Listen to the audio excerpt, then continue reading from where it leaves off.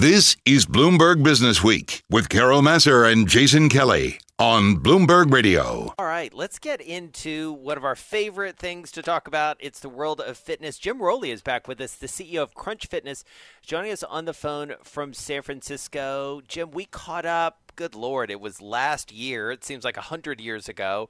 A lot has happened since then. And first of all, I trust you're well, doing okay out in San Francisco? I'm doing well. It's nice to talk to you again. I think it's been 8 or 9 months. But, yeah. To your it point, was it in like July, right? It was after July. It was after TPG made that investment, wasn't it? That's right. That was June 27th, and I think we spoke probably a week later. You're right. Yeah. That's exactly right. So give us an update. I mean, what's going on as you look at what's happening in the world? Obviously, the world is shut down, but people still thinking about staying well, staying fit. How does it look from where you sit? Well, I'm encouraged, I'm frustrated, and I'm angry. So I'm feeling a lot of emotion. Wow. As I think a lot of people are. We had to close over 300 gyms between our own gyms and our franchise network in a matter of 72 hours, and we've gone from a significant amount of revenue to zero since March 16th. And we've tried to be considerate of our team members and our members along the way. I was able and fortunate enough to pay all of our team members from March 16th through March 31st, regardless of the fact that we were closed. And unfortunately, I had to furlough nearly 3,000 employees on April 1st. I've been able to pick up their health care costs associated with their benefits plans, so that's been a little bit of a good feeling that we could do something for our employees while they're not working. But yeah, it's been a difficult time for us. We've spent the majority of the last 3 weeks just really working on how we reemerge. How do we reinvent ourselves during this period, and what does it look like to be the new Crunch, bigger, better, stronger as we emerge? Can you do anything while, in terms of online? Jason and I've talked a lot about, I've been doing, yoga classes online. I guess it's different because you've got gyms and people want to use equipment, but I do wonder, can you take advantage of the online world in any form? Yeah, Carol, it's a great question, and we have. And we had a program years ago that we established called Crunch Live, and Crunch Live had over 100 workouts on it. It was a digital format, and we were doing probably 2,000 workouts a day in over 100 countries pre-COVID. Since, we've hit nearly 135 countries, and we've reached a peak of almost 100,000 workouts a day. So they're able to get into the Crunch library. We've also done Facebook workouts.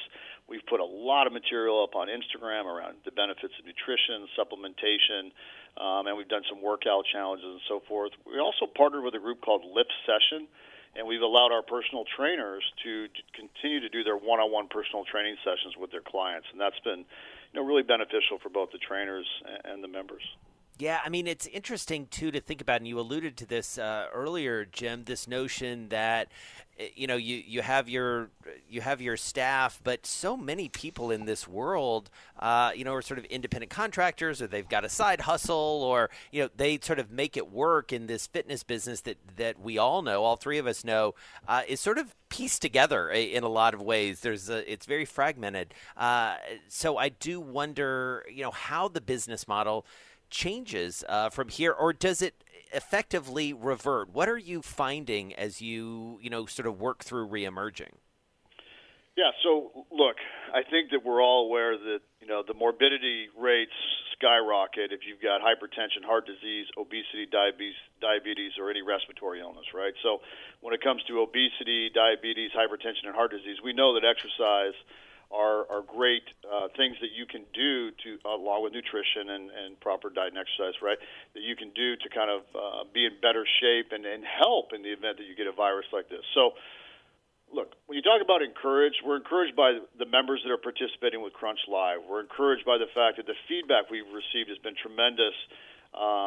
Get open, we can't wait for our Crunch. Members are putting up memes showing, thousands of people rushing the front door of Crunch when it opens and having a little bit of fun with it. But we think there's a lot of pent-up demand. Mm-hmm. We also think that there's a lot of baking and a lot of calorie consumption going on during this period. You cannot buy flour. I have been trying for weeks, and I cannot buy flour. It's crazy. Flourless baking. There's flourless baking going on. Yeah.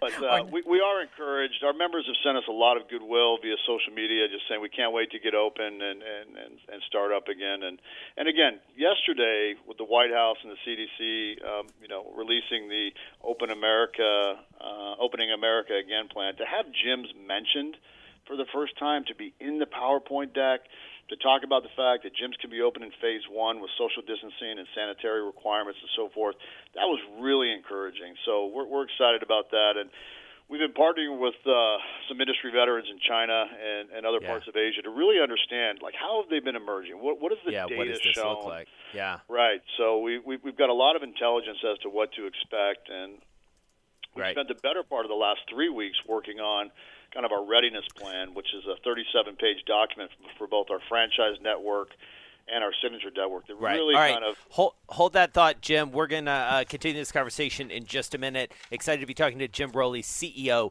of Crunch Fitness. All right, we want to get back to Crunch CEO Jim Rowley. He's with us on the phone. So, Jim, you were just, before we had to take a break here, you were talking about the reopening and what your team has been focusing on.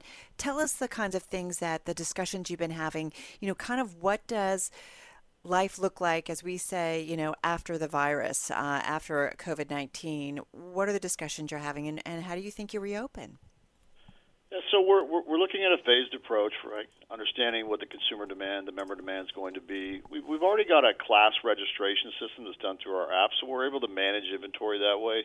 We're considering doing that with reservations in terms of workout if there's a need from each of the governors and so forth. But we're really looking, kind of calling it the Crunch way, which is informing members we want them to be kind, considerate, and be mindful. And then from there, we've got comprehensive protocols around social distancing, social spacing, cleanliness, sanitation, disinfection. We've been upgrading all of our systems for the past 3 weeks.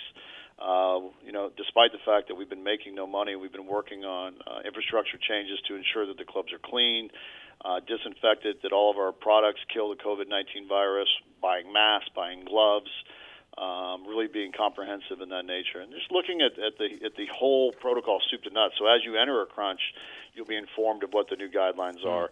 As you go to check in, 6-foot spacing with intervals on the floor that say ready, set, go, but they're each 6 feet apart, right?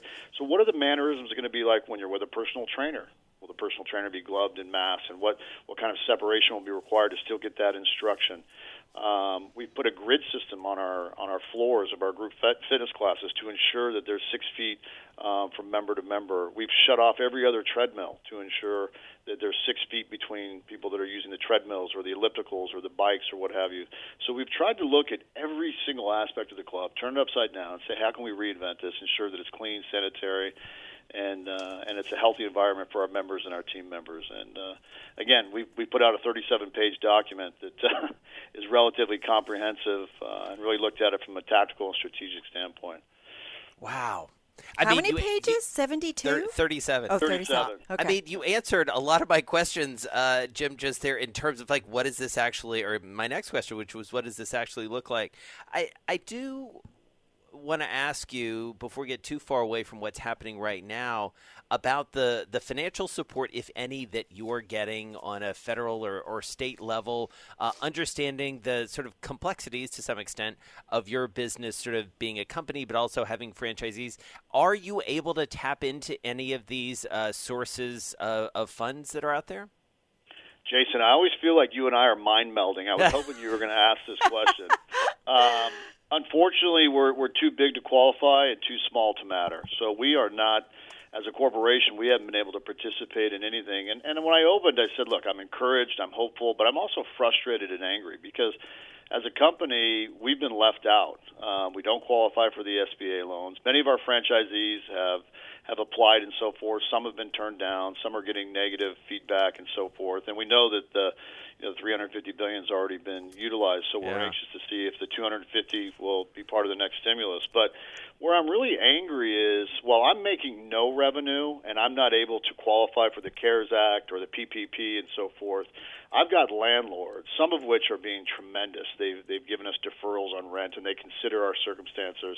Others are being deaf-eared. They don't want to talk about it. They're wait and see. And then I've got about a third of our landlords that are sending default notices, that they're being opportunistic, trying to get us into a place where they can terminate our leases, and they're really being almost vengeful in nature. And, you know, you watch these commercials. I even listen to the Bloomberg commercials when we talk about we're all in this together. It doesn't appear that landlords are, and I don't think anybody's speaking about that. Yeah. Even if they gave me a deferral, they'll get their money at some point, whereas I generate no revenue. I have no recourse to get it back. So that's where I get angry. I'm also frustrated that business interruption insurance, nobody qualifies. Yes, We've heard talked about that that from a lot of restaurants too. Yeah. Do you have any sense that could change? Well, we're lobbying we're working with Congressman Brian Fitzpatrick out of Pennsylvania, and our industry is the International Health and Racket Sports Association. We've got a lobbying team together. We're trying to work through Capitol Hill to get something in play, both for understanding the qualifications for SBA, but also for, in the future, to understand that business interruption insurance should include pandemics such as this. It's impossible for me to get my head wrapped around the fact that we've been paying all this money for all this time, and we're excluded from something like this. This seems like the perfect opportunity for the insurance companies to step up. Totally. If nothing else, have them administer a program that's government-backed, right? Hey, Jim, just 20 seconds. You got to be quick. What about TPG? They've made an investment before. Can't you get some funds from them? I mean, they've got deep pockets. Carol, I told you this when we met in July. They were incredible during the process. They've been even better during kind of the honeymoon phase and into the first year. They've been tremendous, and of course, they're not going to let Crunch fail. They've made that commitment to us. Right now, we've got enough cash to get probably through July, and hopefully, we'll be way ahead of that. But our forecasts are okay. But imagine our partners saying, "We've got you if we get into dark waters." Yeah. All right, we're going to leave it there. Can't wait to catch up with you on the other side. Jim Rowley, CEO of Crunch Fitness.